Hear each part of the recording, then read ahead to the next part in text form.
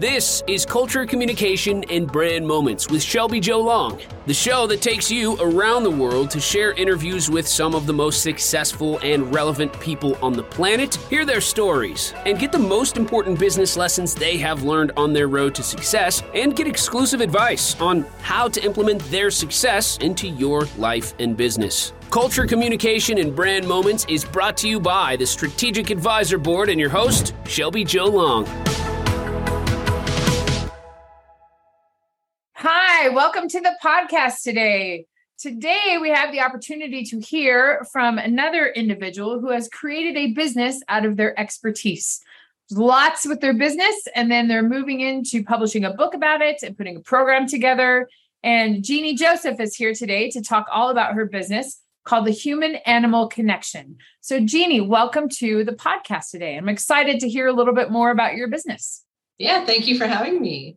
Yeah, Jeannie, I've given a brief introduction, but you and I have been working together for the past couple of months as you are preparing to publish your book and as you're preparing to put your program together and get your expertise out to a larger audience. Can you tell us a little bit about your business now and your background, and just so the audience has an idea of what's going on with you before we get into your book? Yeah, sure. It's called the Human-Animal Connection, and we bring people and animals together for the benefit of both. So healing the person, healing the animal.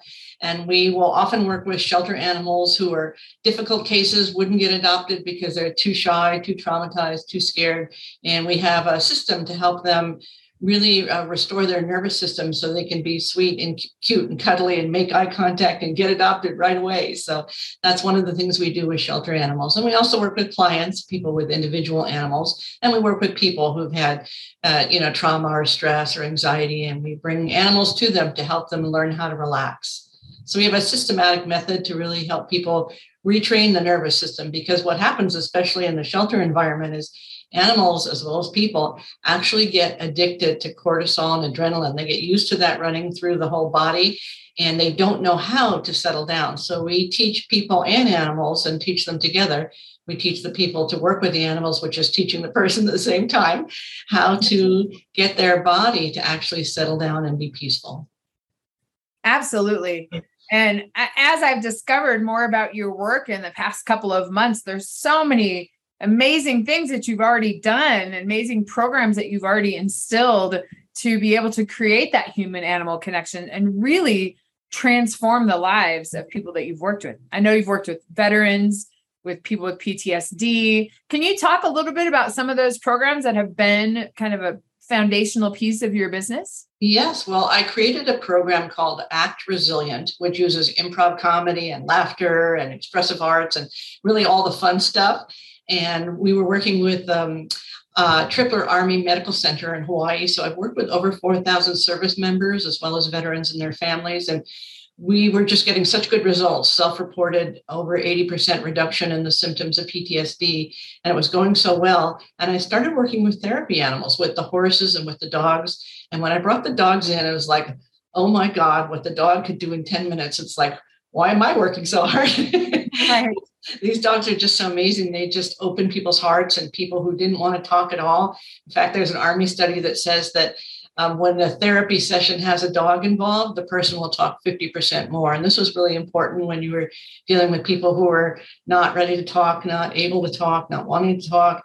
And with the dog there, it just everything changes because their heart just opens and they're more receptive to any other kind of therapy work that might be involved. So I was just really impressed with that.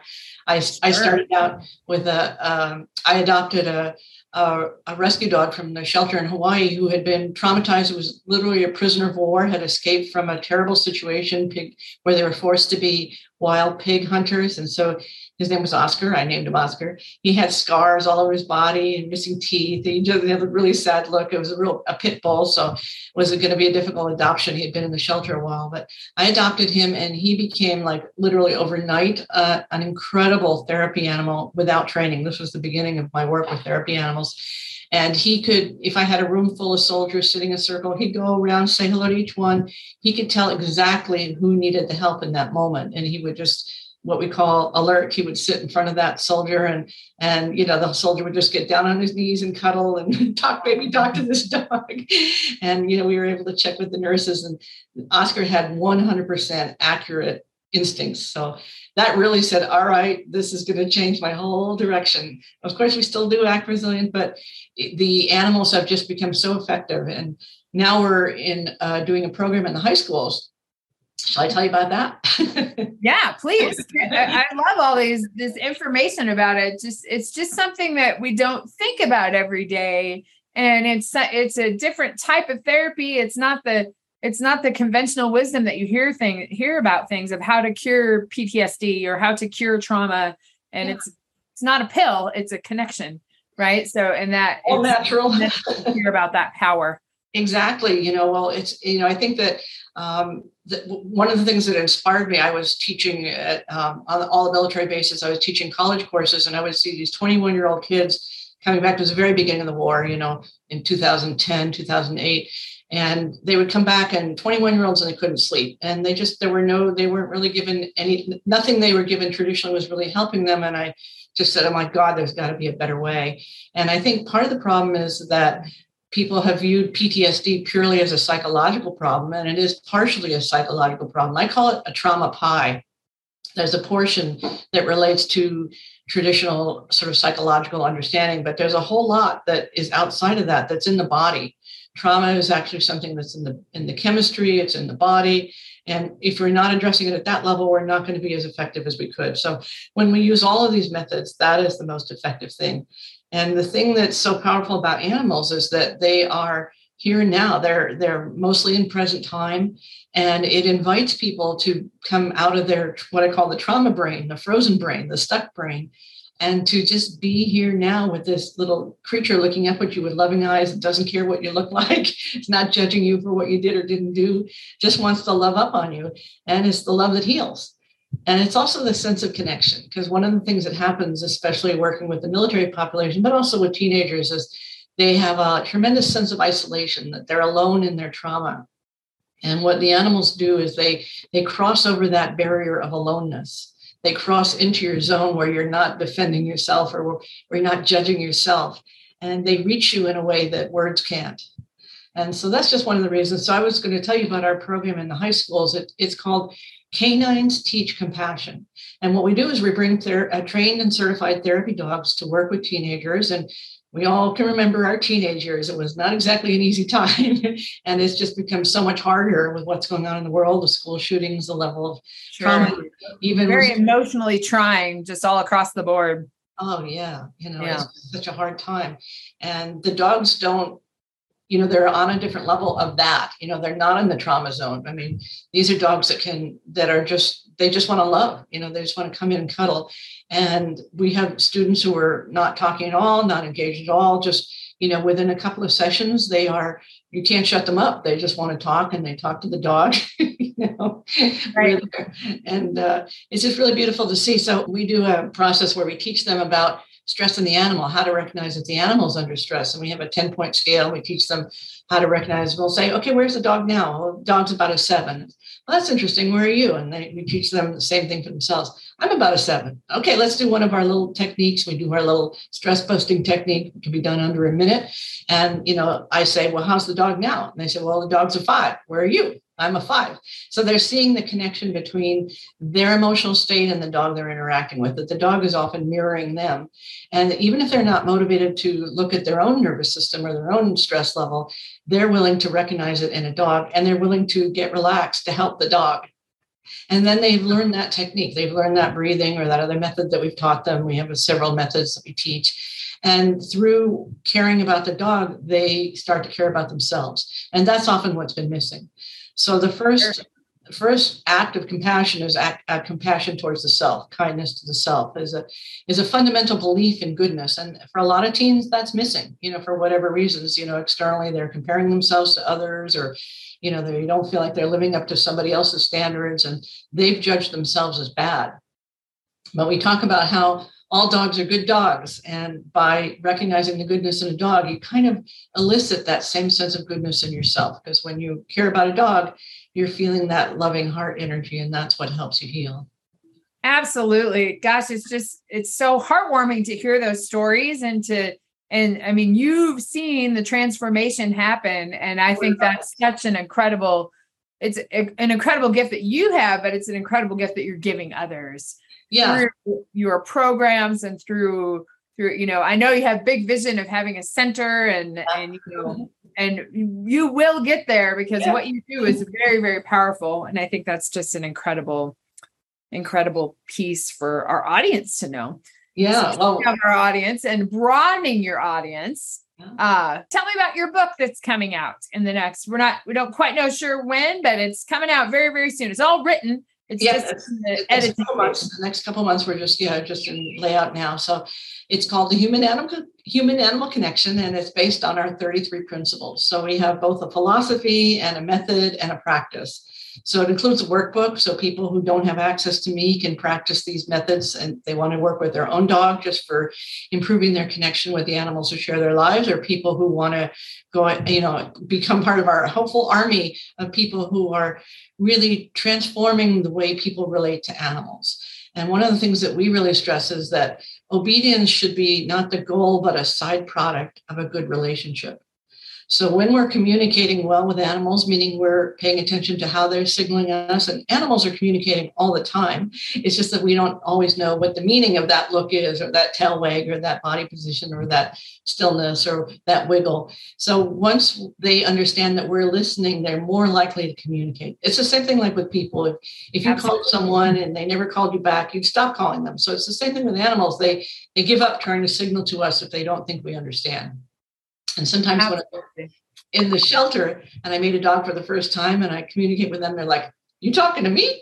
They're like kind of surprised, but once they go, "Oh my God," then they're very interested in communicating. So that might be a stretch for some people to think that we could communicate the way we communicate with people. I believe that we can, but even if you're not ready to believe that, I'm not trying to convince anyone. I think you should learn by your own experience. But even the most basic level, if you're reading your dog's body language more accurately, you're going to have more cooperation, and more cooperation leads to obedience. So it's a little bit of a different approach. Obedience is not the goal. Obedience for us is the byproduct of what we call relationship training.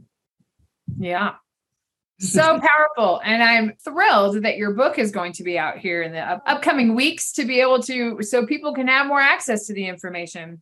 For what you and I have been doing together in the past few months, we've been working on having your expertise in a different form so people can actually act upon these things. We have been developing this dog therapy program, and which I am excited about because there's a lot of people out there, my neighbors included, that are like, we don't know how to train our dogs. And so I think it's just a really good piece of information to have and a method of how to better your relationship with your animal and how to improve their behavior. A lot of people are seeking that information and having that step-by-step way to do that, which you articulate in your book and now into your program too. There's many different ways that you can access your audience. So talk a little bit about that dog therapy program that we are putting together.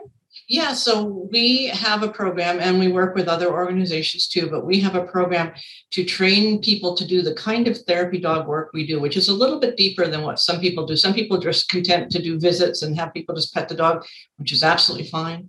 But we go a little further. We actually work on the human side, helping the human understand how to relax their own nervous system, how to unwind their past, how to get into the present moment.